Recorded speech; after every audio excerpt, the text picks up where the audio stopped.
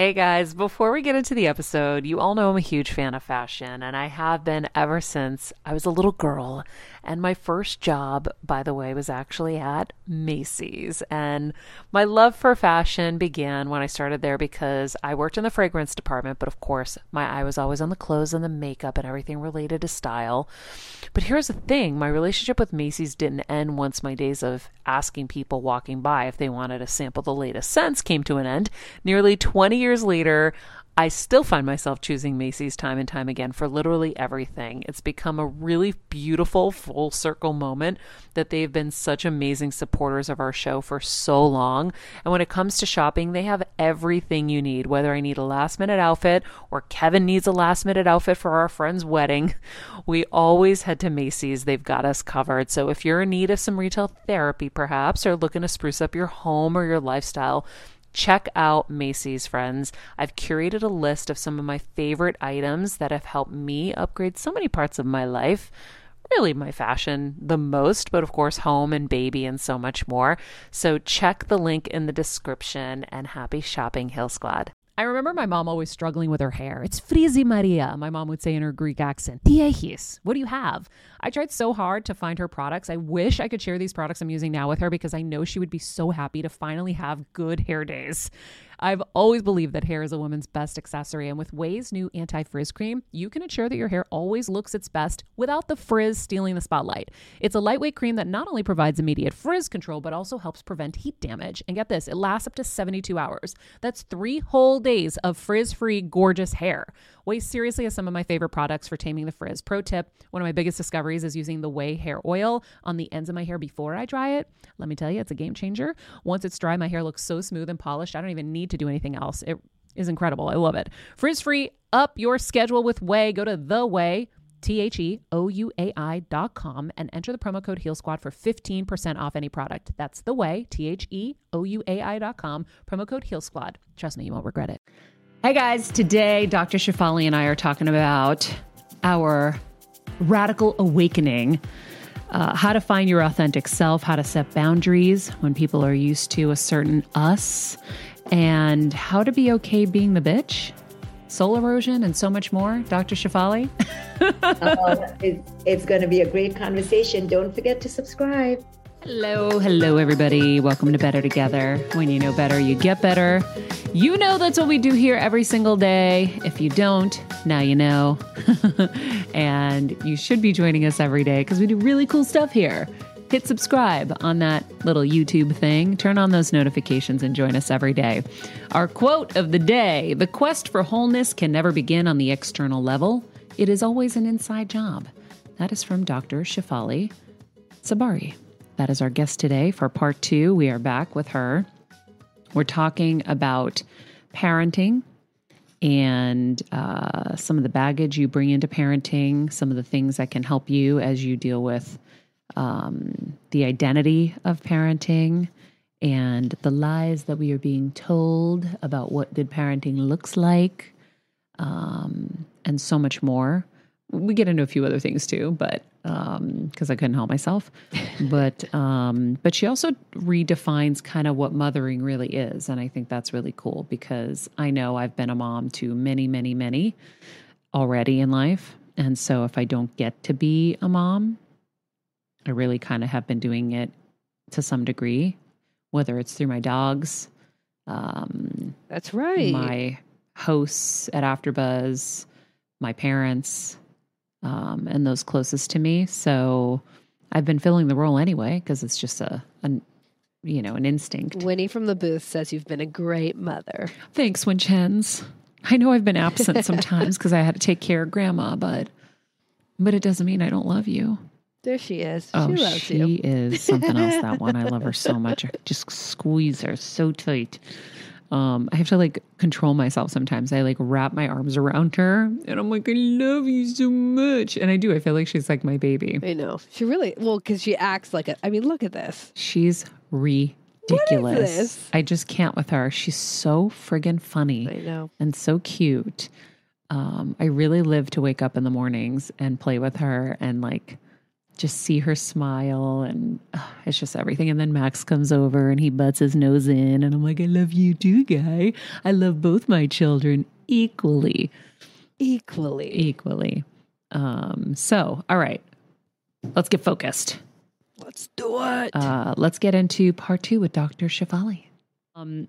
You talk about how the kind of societal norms and the constructs in the institutions, a lot of it was based on capitalism. And I thought this was really fascinating when you start breaking it down. I was watching your Mind Valley speech, and I was like, whoa, I guess I never thought about it like that. Right? And you were like, who said we have to eat 3 times a day? Who said? Exactly what you just said. Who said? There we go. Who said that you got to match your clothes? Like, who said that you're supposed to get married and have kids? Holy shit. I'm going to say who said all the time now. I love that.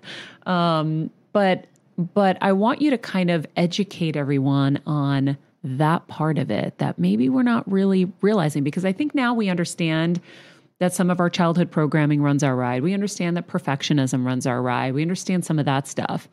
But the capitalism end of it is kind of interesting. Okay, I have lots of other shockers too, but we can go with capitalism. But it's connected to religion, and I could offend people, but just talking straight talk.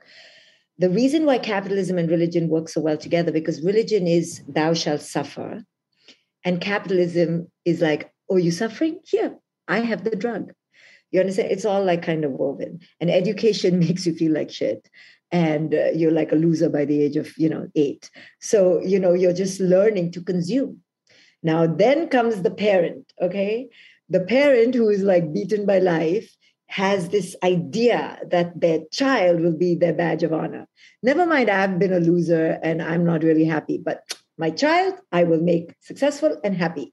So we start on the parenting journey with so much zeal and ego, which is what most of my work has been about, popping the parental ego, which has been a lot of fun. So I'm sure, especially in the millennial and Gen X world. Oh, man. Oh my God, but my generation, oh my God, we are like, we thought we knew how to parent, and then I come and I poke all the bubbles and parents can't stand it. However, so now the parent is even more vulnerable than that 18-year-old, because the parent has a renewed sense of their ego. They've been beaten down, but they're like, no, I will give my child everything that I didn't have, because they have this delusion that, my parents didn't do it well. I only had 65 things to do a day. I'm going to give my kid 165 things to do a day. And the capitalist culture is like, these bloody parents, they are the best captive audience. We'll just keep preying on them that if they did X, their kid would be a superstar. If they just did this, their kid is going to be happy. That's why, you should see these parents these days. I was kind of like them, but now every generation is more on steroids, because capitalism preys on the parents. And I call it the parenting industrial complex. Like we have the prison industrial complex. We have the parenting industrial complex, and slaves are being made in both places by capitalism. So the more you feel like you can create the superstar child, which is every parent's ego, the more capitalism says, yes, you can. Yes, you can. So where, we used to send our kids to the grassy courts, the basketball court around the corner, and just put a hoop. Now we have to send them, to the travel team that goes to France every year. And, they have to speak 3 languages and stand on their head, the SATs used to be for college. But now you don't only just have the SATs, you have the APs. And, it's fascinating, okay, to watch how the standards keep compounding. And then COVID came, and my daughter was supposed to do the SATs when COVID hit. And my entire parenting life, I was resisting the SATs, okay, because my whole life is like anti-establishment. But I was, at the end of the day, also going to succumb. I was like, what to do? I want her to go to college because I want to be free. So she has to do these damn SATs. And I was dreading, because it's inauthentic to me to tell my daughter, you have to do the SAT. So I was practicing the frown and the wagging of the finger. And then luck had it with my year. I almost began believing in the angels. My year, COVID hit, and there was no SAT. Now, and the world went round. Isn't that crazy? And now, leaving my ego aside, I'm acting like it happened for me. No, but here's the real. But you manifested it. I'll tell you, because I was the same way. I was like, I'm never having a wedding. It's never about the couple. People make it a nightmare, whatever. I ended up manifesting an amazing wedding where I didn't have to do anything. And it was... When you're on the go 24/7 like me, guys, finding ways to make life easier is so important for my health and sanity.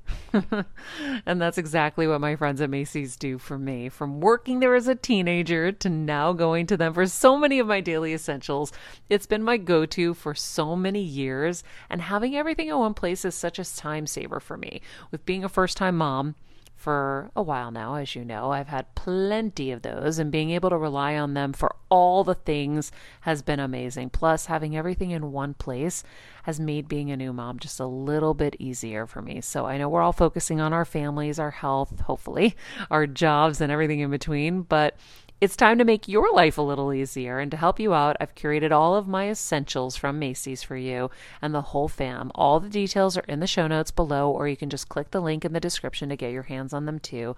I have some new picks on there. This little bomber jacket, this little black dress. You're gonna love it. Literally just about us. So I think you manifested this for sure. We think we did something in Wuhan. Yes, but leaving our ego aside, what I saw was the fallacies that capitalism is based on. So now suddenly we're being courted by universities saying, we want to see the holistic child. We don't care about the SATs. And I'm like, you see, suddenly they don't care about the SATs because they couldn't care about the SATs. So many universities dropped the SAT as a standard, right? And the college board lost a lot of money. So, and I began to see, now they don't need the SATs because they can't have the SATs.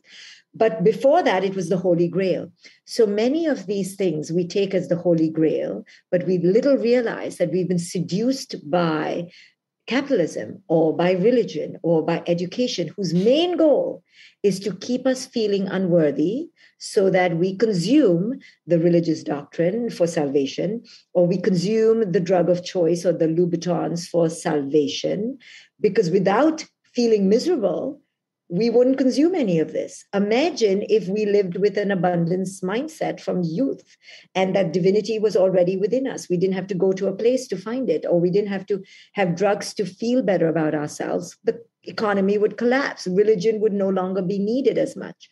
So they keep the ball rolling by making sure we feel miserable. So unworthiness then is the predication of the economic system. And not being good enough. Yeah. Which I guess is the same kind of thing. Sure. Right. Women are being told, look at your earlobe. Until I went to my cosmetic dentist, I didn't even know I had crooked teeth. I'm like, I need to stop coming here. I just came for whitening, and now you're telling me I have crooked teeth. Now I have a complex. Now I want to straighten my teeth. See how you got me to spend $6,000? Yeah. So it's a never-ending web, right? Now women want to, they're looking at the skin behind the freaking earlobe. That'll be injected soon. And we'll be taking pictures and comparing. There's no end to this. There's no end. Look at us. There's no end. So until we wake up ourselves in our own private lives to say no more, and we begin to choose with discernment and begin to play to our own tune, we will be caught up in this tornado, and it's going to just spit you out at death. Hey, Heal Squad and Better Together fam. It's been a tough year, but we hear from so many of you just how much our content is helping you heal and get better, and it makes us feel so good. Our team works so hard to deliver this life-changing content, and a lot of you guys ask, how can I have a bigger role in our Heal Squad community, or how can I do my part to help Better Together continue to uplift even more people? First of all, thank you for that sentiment, and we're so grateful for this community. If you could help us by giving us a 5-star rating and a comment on Apple Podcasts, that's amazing. Second, you could join the Better Together with Maria Menounos Instagram page. Third, you could share the show with a friend in need. And finally, for as little as $10 a month, please join our Patreon to get monthly live heal events with world-class healers, ad-free episodes of our show, and even weekly bonus episodes exclusive to Patreon.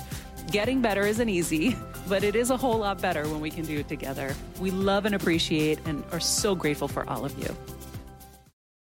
So how do we do that, right? Like I wrote, how do we do that when we have, part of it is like, how do we set those boundaries when we've conditioned everyone around us to expect a certain us? But then how do we go live our truth in ourselves without just being lonely? Again, now you've gone to some big extreme. Yeah.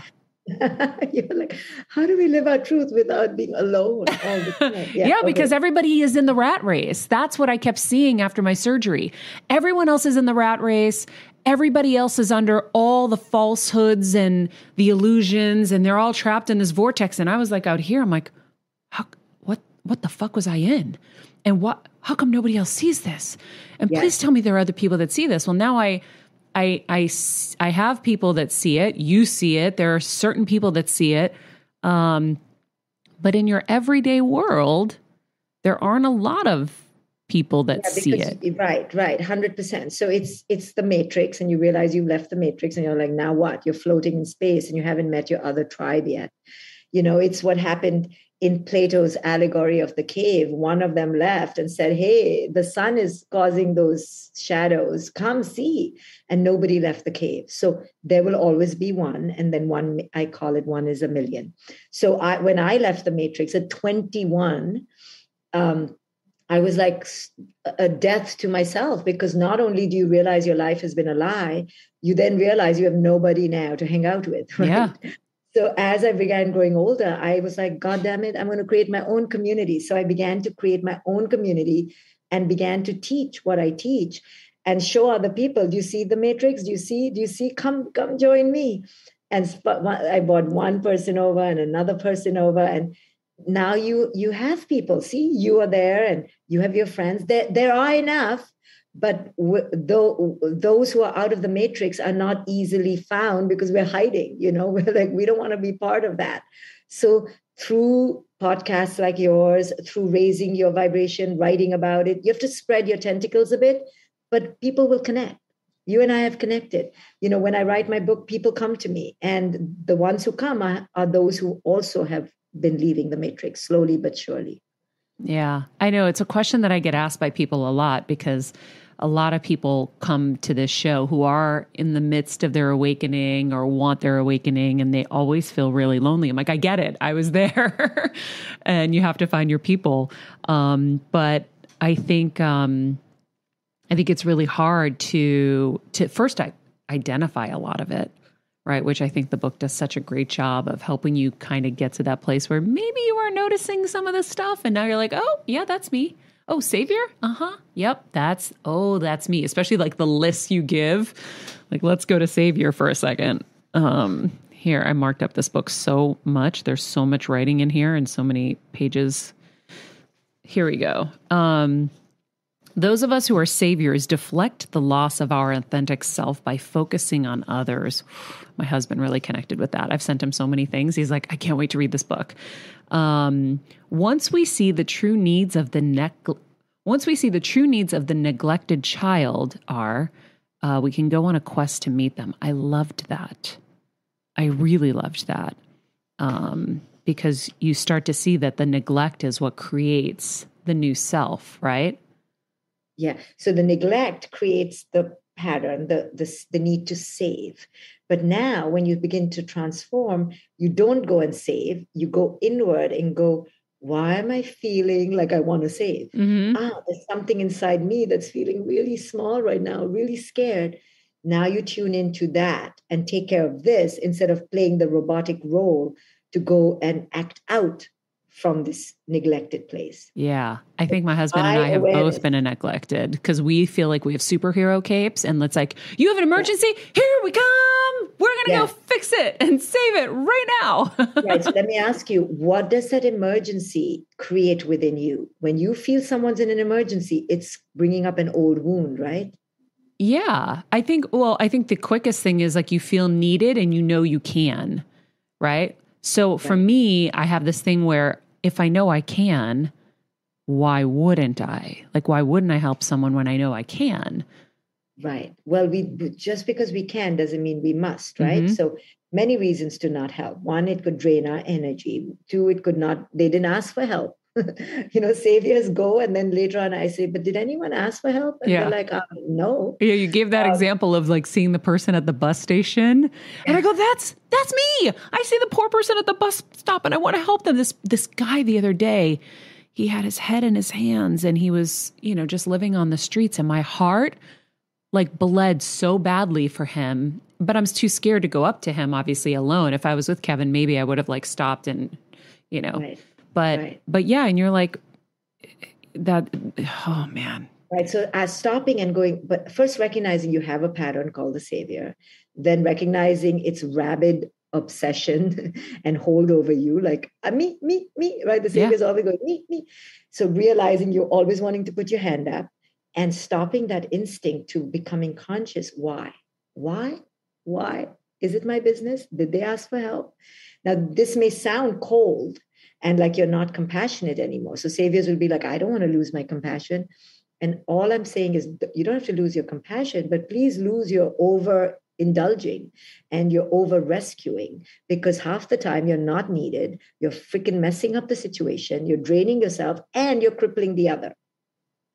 And Talk really about what's that. going on is you're not comfortable with yourself. Yeah. You're not comfortable with the situation being messy, because from a young age, the little girl or little boy in you learned, oh my God, terror, this is chaos. Let me jump in and fix it.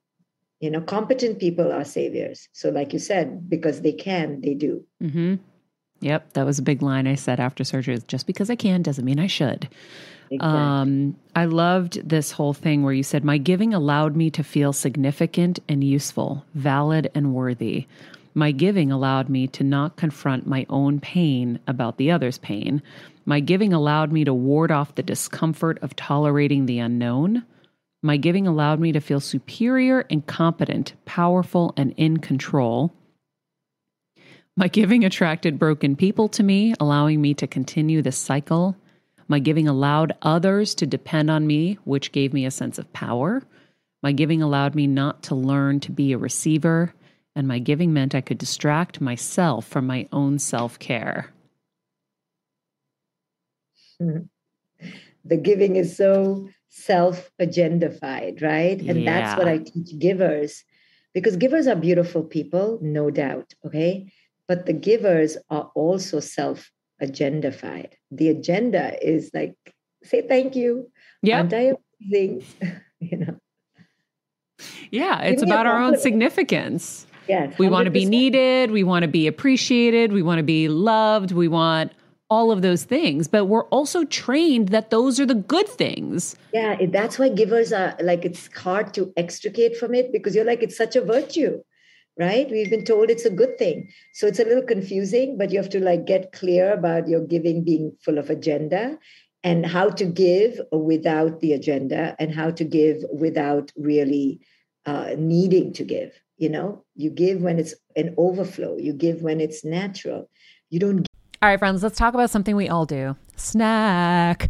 Trust me, I've definitely overindulged in the past, but as you know, I am focused on my health these days, and I think I found the healthier snack that you don't have to lose out on the flavor, and it's definitely become my go-to. It first came into the house because of Kevin. He was obsessed with Wonderful Pistachios, and then I got addicted, and now it's in my travel bag. I don't leave home without it. It's in our glove compartments because they don't melt. Right now, my favorite flavor is the sweet chili flavor. It feels like some of the naughtier kind of snacks I used to use, where I used to lick my fingers after.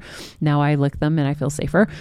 Plus, Wonderful Pistachios is one of the highest protein nuts. Each 1 ounce serving has 6 grams of protein, giving you over 10% of your daily value. That's crazy, guys. So if you're looking for the perfect snack, trust me and head over to www.wonderfulpistachios.com to snag a bag of Wonderful Pistachios. You're going to love them. Give because it's your instinct. Yeah. And you don't give when you're empty.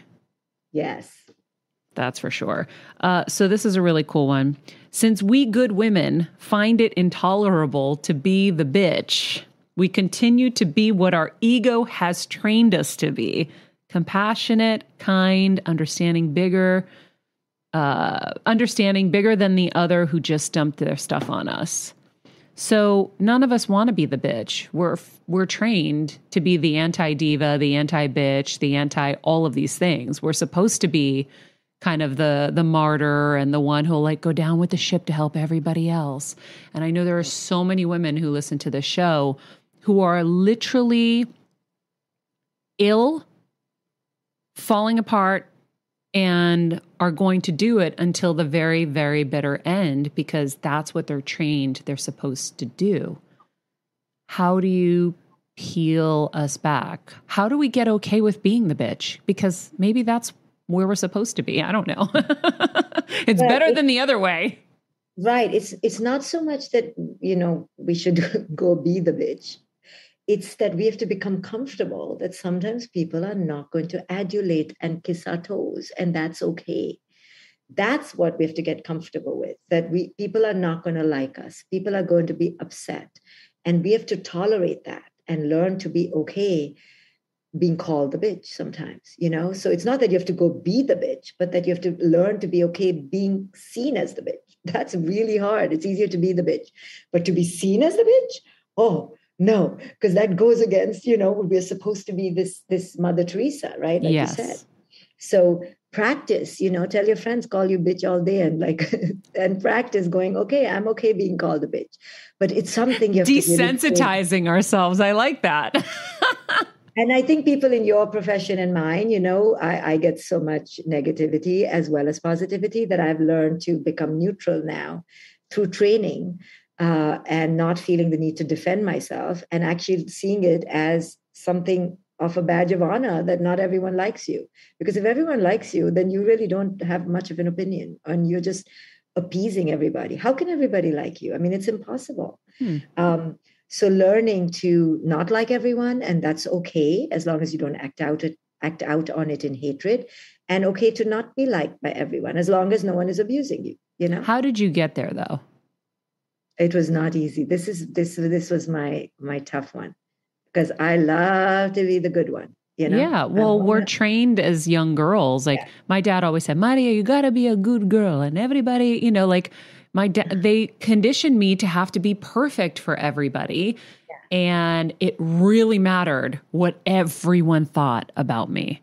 Yes. So then what do? You go build this persona and you go build this whole version of you that is going to fit all of that. And God forbid you have an opinion. I mean, luckily, I was a little rebellious in a good way where I kind of fought and I was like, okay, I'm going to do it your way. And then when I'm 18, I'm out of here. I'm going to go do it my way. So I knew I was in my cell and I was just waiting for my time for my release. Mm-hmm. But it still defines me to this day. I still worry about what people think of me and what they're going to say about me. And you end up living in a kind of fearful cage.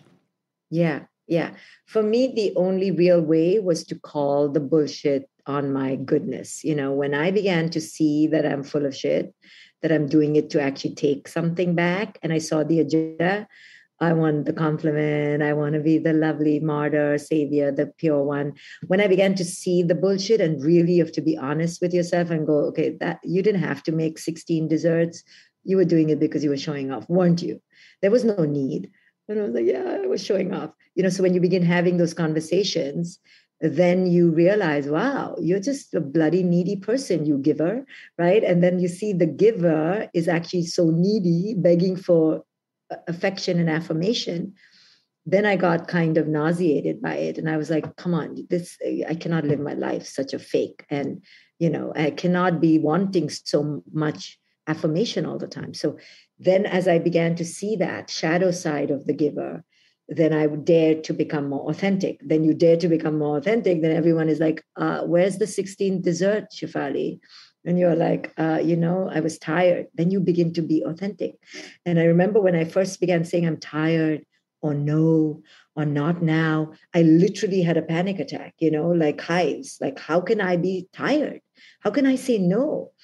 But you have to, but then the prize is your authentic voice. So I say you have to pay a price for everything. So the price for the prize of authenticity is making people unhappy. And yes, you'll be called a bitch sometimes. Wow. I had that moment recently with Kevin where I started realizing I'm like, ooh, there are some lies in here. And it was really a hard conversation. And it was hard just because I had to admit things where I was like, I'm really starting to see things like inside of me very clearly and I don't like them. Yes, yes.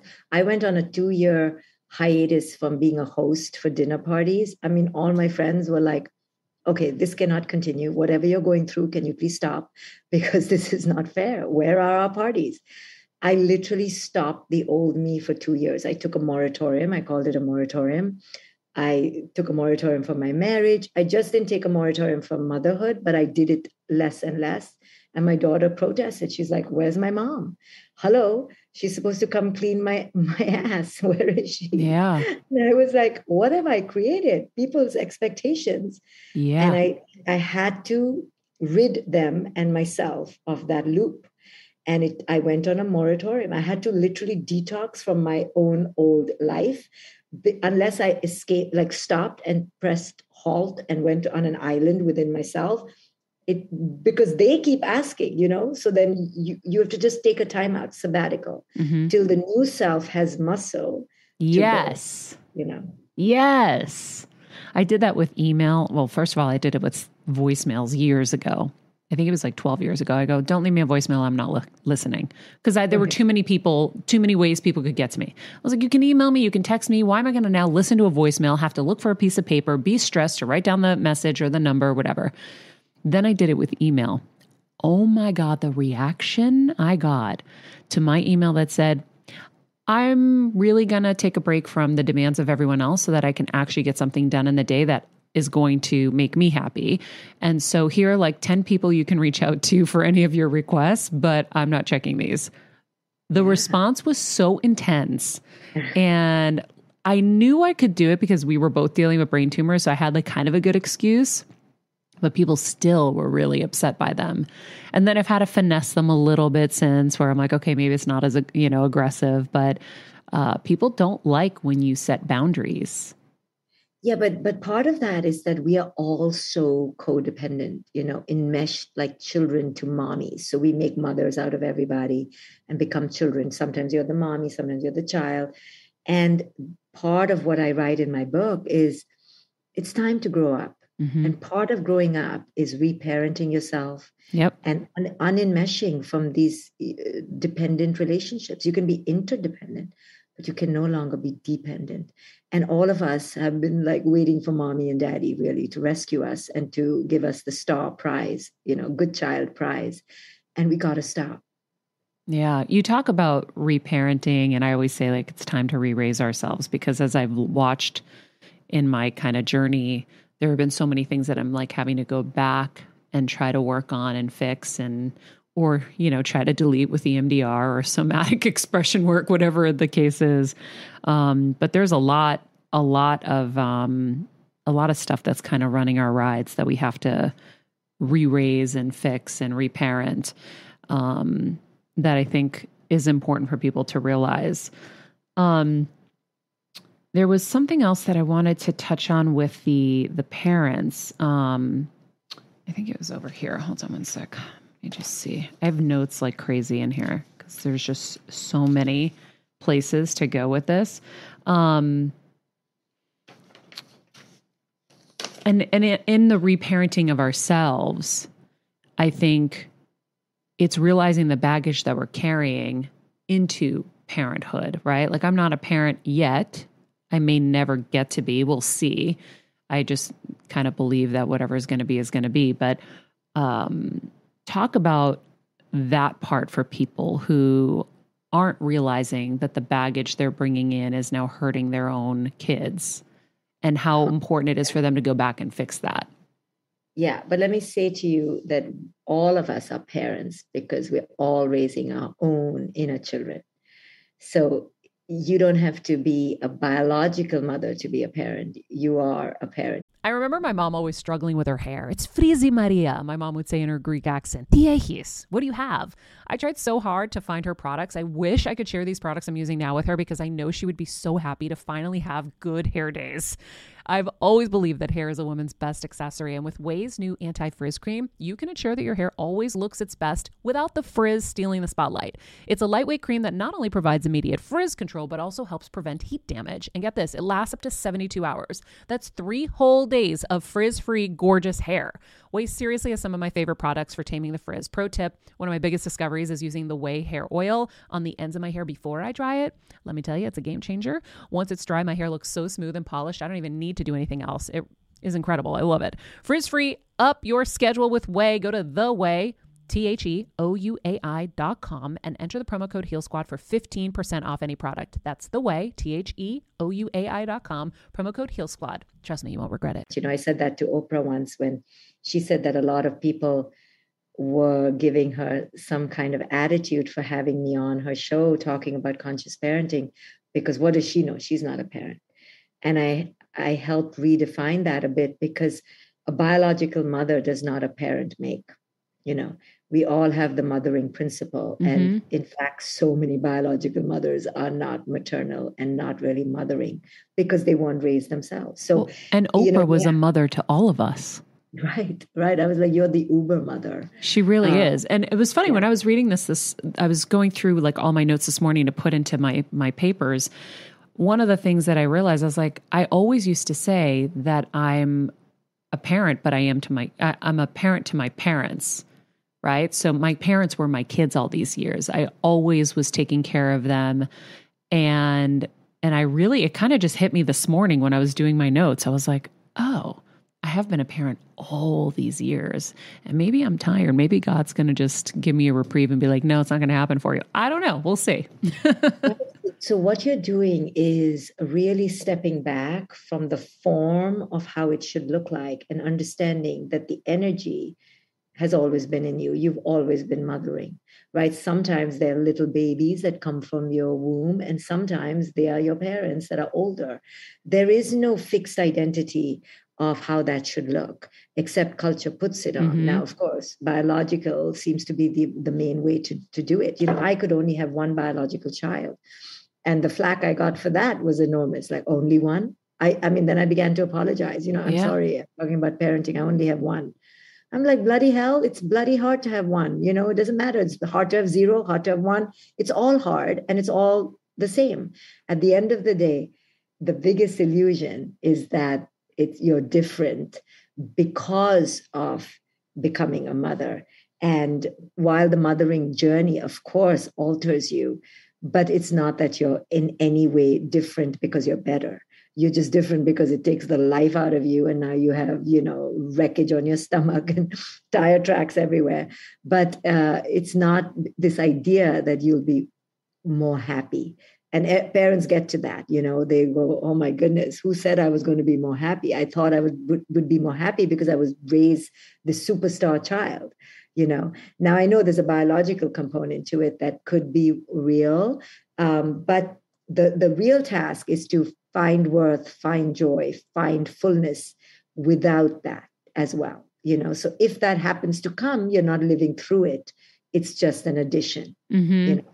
And many parents have child number 1, 2, 3, waiting for Godot, you know, and it never comes. But that's just like the whole myth behind success in life. Like, I'll be happy when I get this. Exactly. It's all the same kind of thing. It's all the stories that are being told to us and fed to us. Yes. That happiness is something that we'll only get if this. And then when you become a parent, you're like, I'll only be happy when my kid is happy. Then the kid has to be happy now. You know, it's a never-ending set of conditions that we spiral in and we don't realize we are. Mm-hmm. But yes, so parenting oneself. So how do we help parents realize that they're putting their baggage on their children? Very hard. It's only when the kid is stark raving crazy or stark raving anxious that the parent is willing to accept the possibility that it could be them. Oh my goodness, no one is more defensive than the parent. You know, parents fire me when I say, let's look at you. And they're like, why me? Sam has ADHD. And I'm like, I know, but can we just talk about you? They're like, no, we're going to drop Sam off and go get a Starbucks. And parents are so resistant. because it goes against their identity. They're like, damn it, I took a loan. I left my school. I left my job to have this kid. I put on 10 pounds and now you're going to tell me it's me? Mm-mm. So parents have a real strong wall up and it's hard to chip away. That's my job, you know? Yeah, I know. I had a friend whose baby just kept passing out and they didn't know why.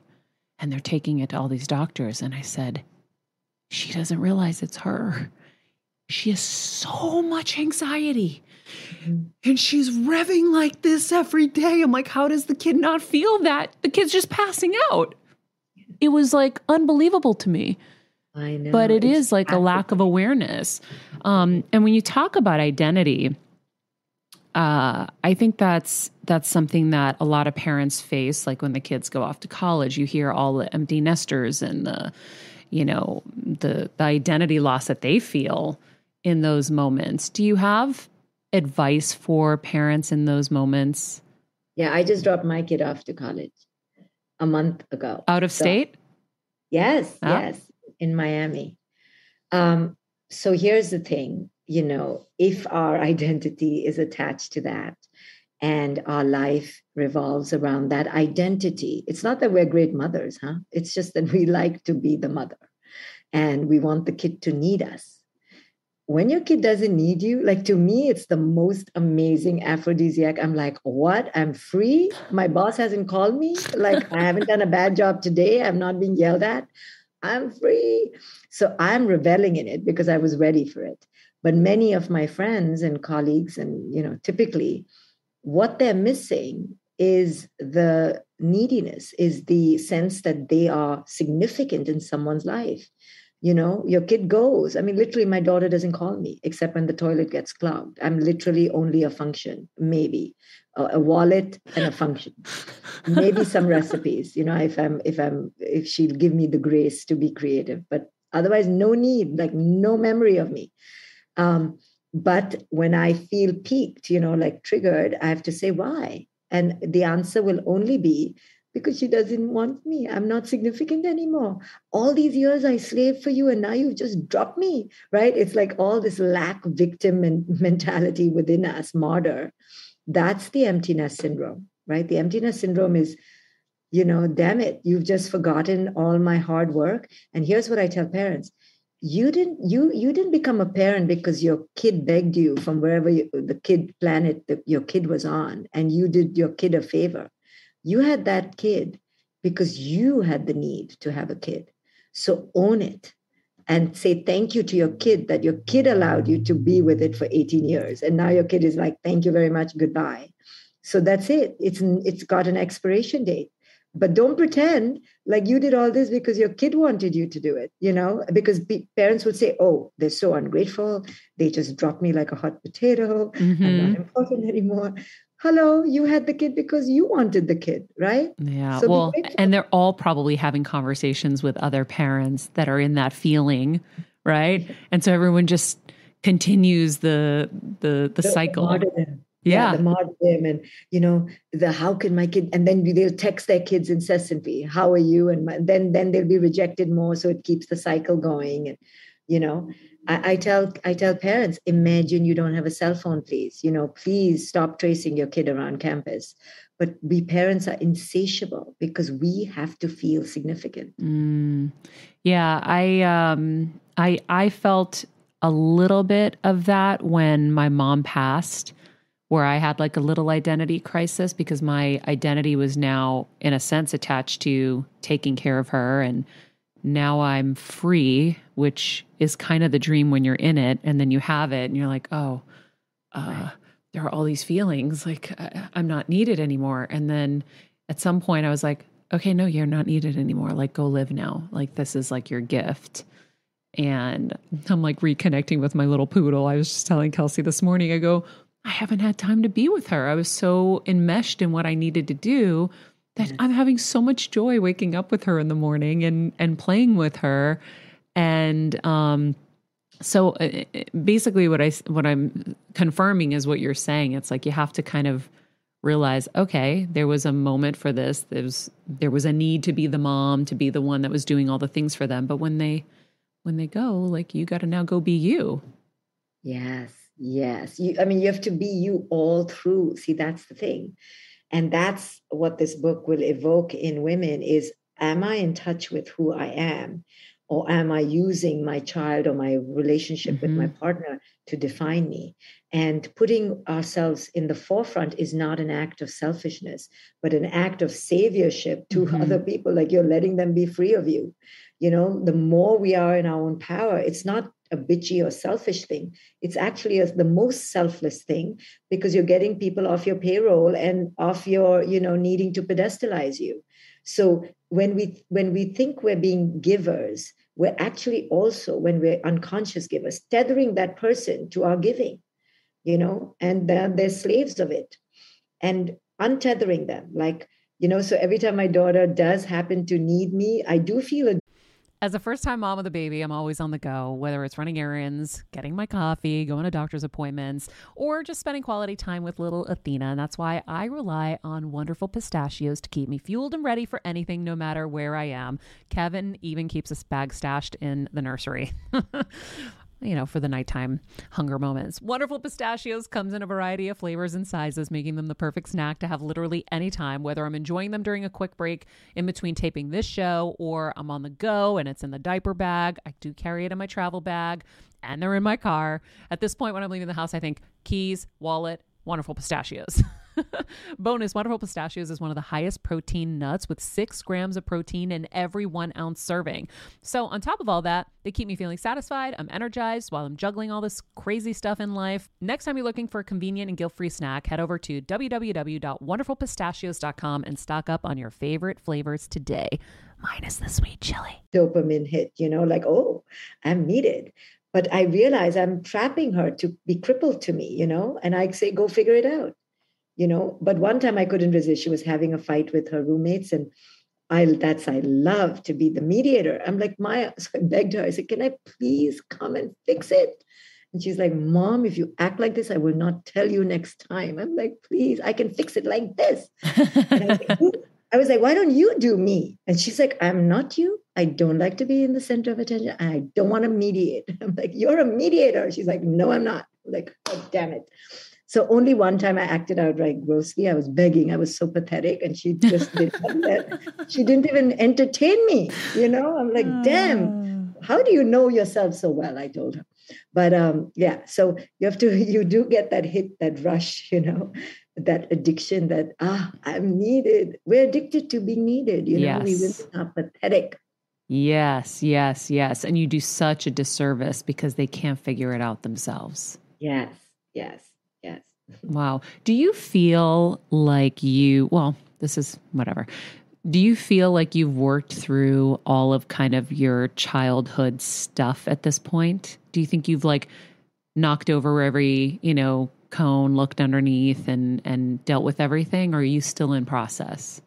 No, I still have some, but I know my boulders, I know the boulders in front of me, but the boulders will keep showing up as triggers, okay? But the pathway to worth becomes shorter and quicker. And each time you touch worth faster, you ignite the flame. So my goal in life is not to not have triggers and be some bodhisattva under a tree. My goal is to have a quicker pathway to abundance and radiance and, power. So you can't be devoid of triggers, Yeah. I mean, you really can't. So that's not even the goal. It's not perfection. And I want to be human. I don't mind failing. I don't mind saying sorry. But the pathway to worth is getting shorter as I age. Which you don't look like you've aged. When you keep talking about when I was in my mid-40s, I'm like, how old is this woman? She doesn't even look like she's 40 yet. What's going on here? So, okay, I have one last personal question, and you can tell me if this is not something that you want to talk about. But when you say you divorced from the idea of what that wife was supposed to be, and you kind of now were in your moratorium and you figured yourself out, did you find that were you happy that you divorced yourself from him, or did you regret that later?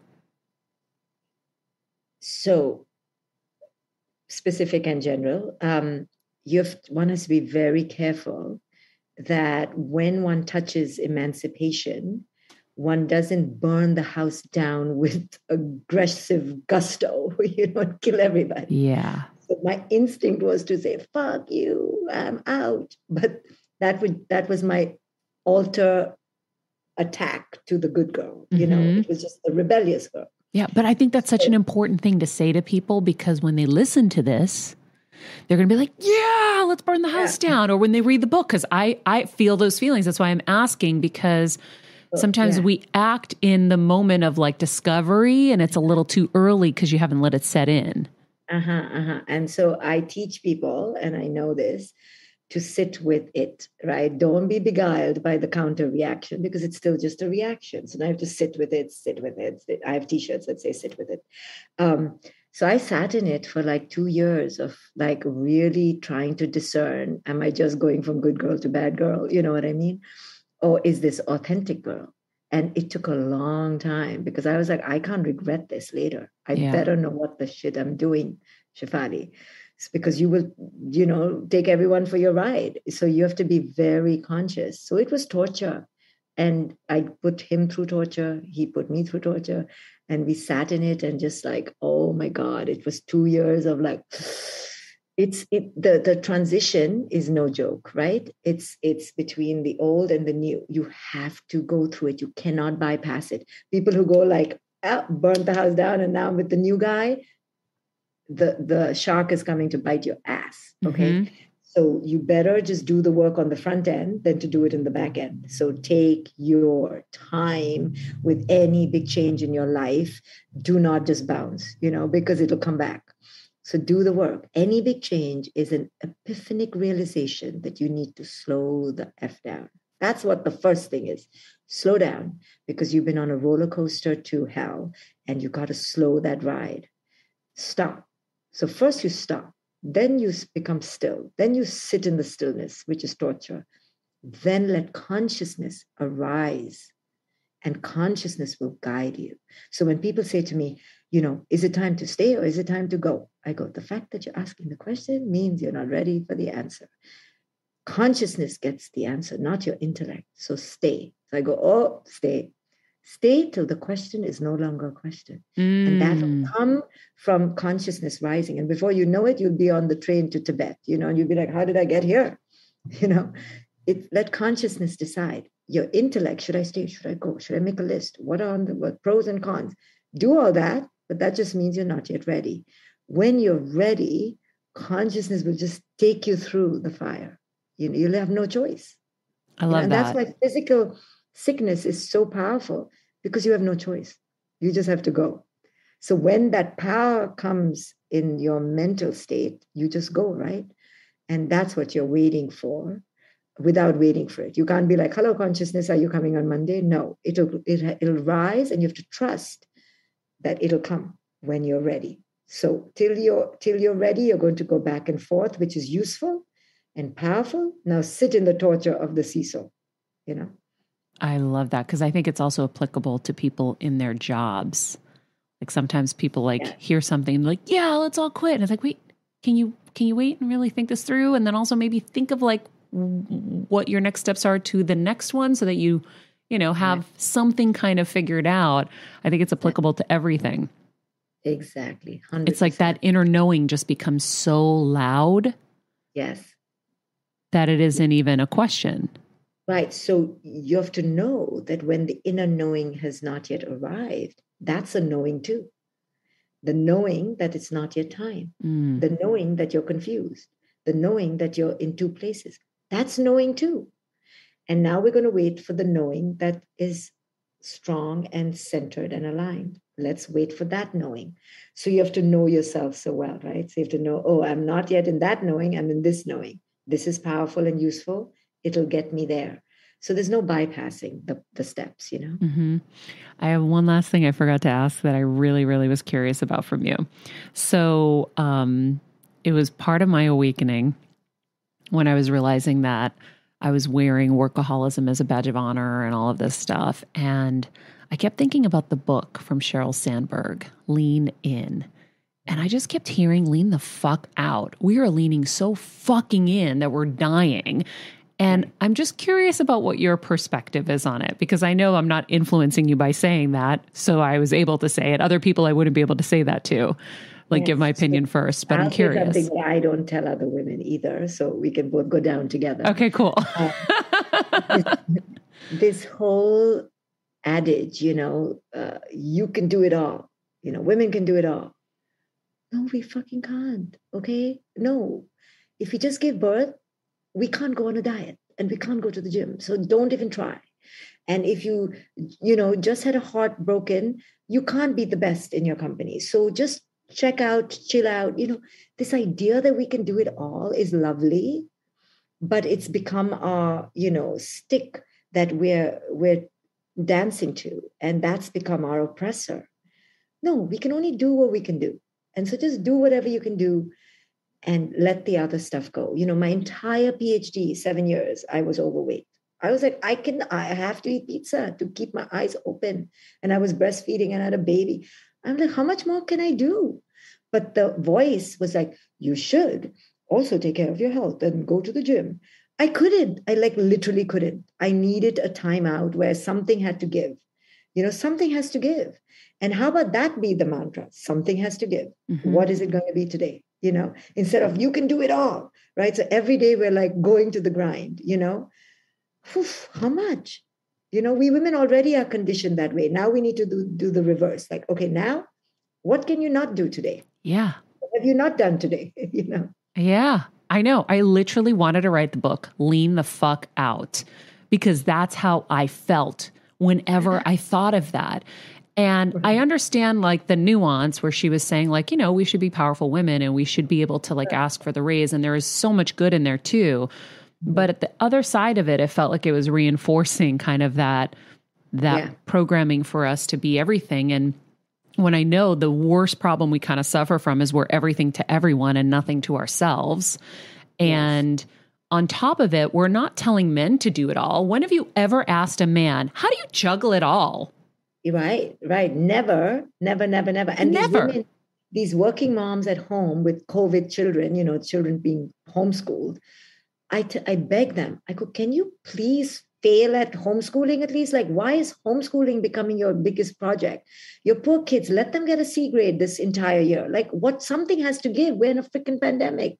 So mothers are trying to, be the best teachers now and be the best gym coaches. I go, when my daughter was in 11th grade during COVID and the gym teacher was telling her she's going to fail, I was like, really? We have to go to gym now? I have to tell you to get up and go and do some sit-ups?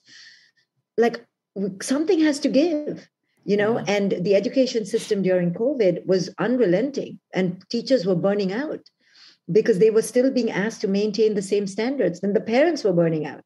So, we have to learn at some points in our life, big transition moments, drop a couple things off your agenda. You can't do it all. Look like a slob, be a slob, eat like a slob, and just stay alive. Sometimes that's the holy grail. Yeah. Well, I think that's what I keep trying to show everybody is that, so that mom who's trying to be now the perfect homeschooler, the perfect gym teacher and all that, who's suffering in the equation? The mom who's supposed to stay healthy for her kids in a sense is letting herself slowly die and get sick, because eventually it's going to accumulate, right? I talk about the accumulation factor. You can only do so much before it starts impacting yourself inside, mentally, physically, emotionally, and spiritually. And then you're not going to be able to be the perfect mom. Exactly. You can't do all of that. Yeah. So, all right. Well, I'm glad that I got to remember to ask that because that was something that was gnawing at me this morning. I'm going to look out for that book. Oh, you've never read it? No, your book. No, your book. I'm like, oh my God, what? Yeah, I know. Well, Dr. Shefali, I am so grateful that you took all this time with us this morning. I'm so thankful. The book is called A Radical Awakening, Turn Pain into Power, Embrace Your Truth, Live Free. Thank you so much for the book, for the chat, and all of the incredible insight. Thank you, my love. And we will meet soon. Yes, Thank you for please. all the wonderful work you do. Thank you to everyone who listened in. I would love that. I will see you in New York at some point for sure. Amazing. All right. Wow. I was taking notes feverishly in here. It's like when there's an interview like this, I feel like I kind of get lost because there's so much I want to get into. I know. And I have notes and pages marked, and I'm like, ah. Well, there was so much. Also, excuse my appearance, everyone. It is freezing in the booth, and I'm still unwell. But that's okay. There's, like, she had so much in there. Yeah. Yeah. I thought you did a great job, though, because what else? I mean, did I cover everything you would want to know? I had one. For now? I had it for now. Because we'll get her again, hopefully. Yeah, I want to get her again for relationships to talk about how, like, you bringing baggage into relationships. She has this whole part about how it's like you kind of have to go in as a whole, right? Like she talks about a lot of women say to her they feel like they lose themselves in their relationships. And she's like, well, that's because you aren't, like, you're already lost. So anyways, I want to have her back to kind of talk about that. And, but I mean, that would have been a whole nother episode. Yeah. I mean, it's just so much, but there's that through line, like I said to her, that I keep kind of shining a light on. And that is, we really have to go back into our childhoods and see what's running our ride today. If you don't think that that's happening, trust me, it is, right? And as she was describing people, I was just thinking about like raising kids and, oh my God, where would I raise them where they're not going to be kind of susceptible to all those kind of perfect standards, right? And to be able to truly be free. And am I ready to be able to do that and provide that kind of atmosphere? Because I'm still working through all my baggage. Now, if we all waited till we were perfect, nobody would have kids. And so that's definitely something my dad always used to accuse me of. Maria, you keep waiting, you keep waiting, you keep waiting. When are you going to be ready? And so, no, but I think that's an interesting question, because that was like kind of, I guess, my question with the relationship stuff too, that I wanted to get into. It's like, okay, but if we wait until we feel like we're fully whole, fully perfect, like what if it's too late? mm-hmm. You know, so there is that fear. But she would say too late for who? Who said? Good point. Who said? Who said? That was really friggin' powerful. Yeah, that was amazing. Who said? Who said? And I also was obsessed with, let's see, that we can't do it all. Something has to give. Yeah. We cannot do it all. Yeah. Like, I think that's one of our social posts coming up is like, something's got to give. Yeah. And I just had such a strong feeling about that. I was like, I have a feeling she's going to be on a similar page because it's not that the book wasn't great for so many reasons. There were great things. But there's that side, I think, that just is just pushing us deeper into some of the not as great things. Mm-hmm. And man, so much to unpack. So much. I'm reading through this. I wrote in here earlobes. Yeah. People oh are no, that's a obsessed thing with- now. Oh no, there's a certain what? actress that I've been hearing about where people are watching her in this stuff and they're like, Stop. why hasn't she done anything to her earlobes? No This is awful. And I'm like, way. I would have never noticed. And all these people are pointing it out now. And I'm like, oh, people notice that stuff now. That's insane. I know Kris Jenner got her earlobes done. I watched that episode of The Kardashians and I was like, I'm sorry, what's wrong with your earlobes? Yeah. That's crazy. I literally had no idea. Mm-hmm. That's wild. Anyways, that was one of my things. Our greatest default is to only grow through pain. Ooh, I have to go through all these. Mm-hmm. Wow. Soul Give without erosion. needing to give. Yeah. I liked that a lot too. Yeah. I really think that we have to be okay with not everybody liking us, Yeah. not having to be everything to everyone. It really is, it's kind of our life's work, I think, as women. I agree. So I have here's to to get comfy. committing together to working on that. Yes. I was thinking like, after like our Patreon healing sessions, we should all like decide on one thing we're going to commit to applying. I love that. And I think that I really liked also the idea of desensitizing ourselves. So I'm just going to have you and Pooja every day. Call me a bitch. Tell me I'm a horrible boss. And maybe I'll be okay with it. rather than being like, me, I'm so nice. I probably need it too. I need to be okay with not being the ultimate people pleaser as well. So we can give it back to each other. No, but we like you in that role, Kelsey. No. No, but it's true. I mean, but that's how I think too. Yeah. I'm like, oh no, they like me in that role.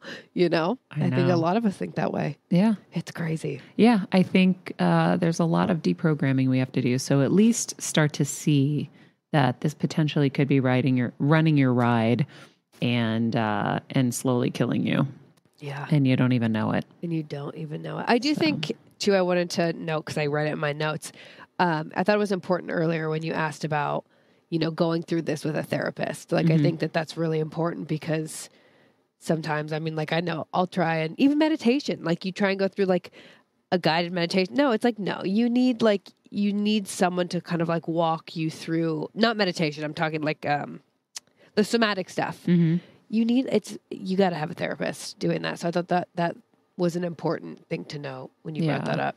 Well, I think it's hard to see unless you have a trained professional who only sees, right? Like, there was moments in my sessions with Brian where he picked up on things I said that to me are just like, I've said it a million times. And he goes, but do you see what's behind that? Mm-hmm. And I was like, oh, I never thought about that. Yeah. And so when you have a trained professional who's great at what they do, they can help accelerate your healing because they see stuff faster. Right.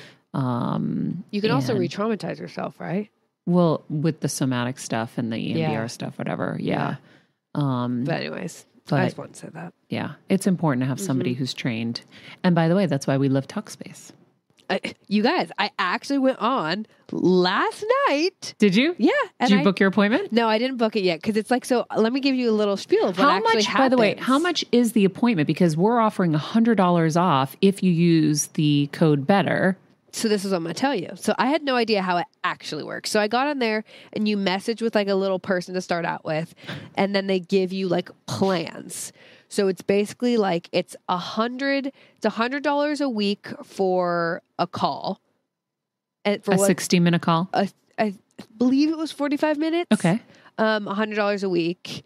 And then it was $70 for like 24/7 messaging, like, but just messaging. And then I think it was $150 for messaging and a call. And then you get $100 off with our code for like your first.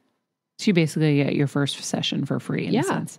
That's great. And that's like great pricing. So I didn't book it yet, but I was like, oh, cool. Okay. Because I didn't really know how it worked. Are the ads running right now? Yeah. Yeah.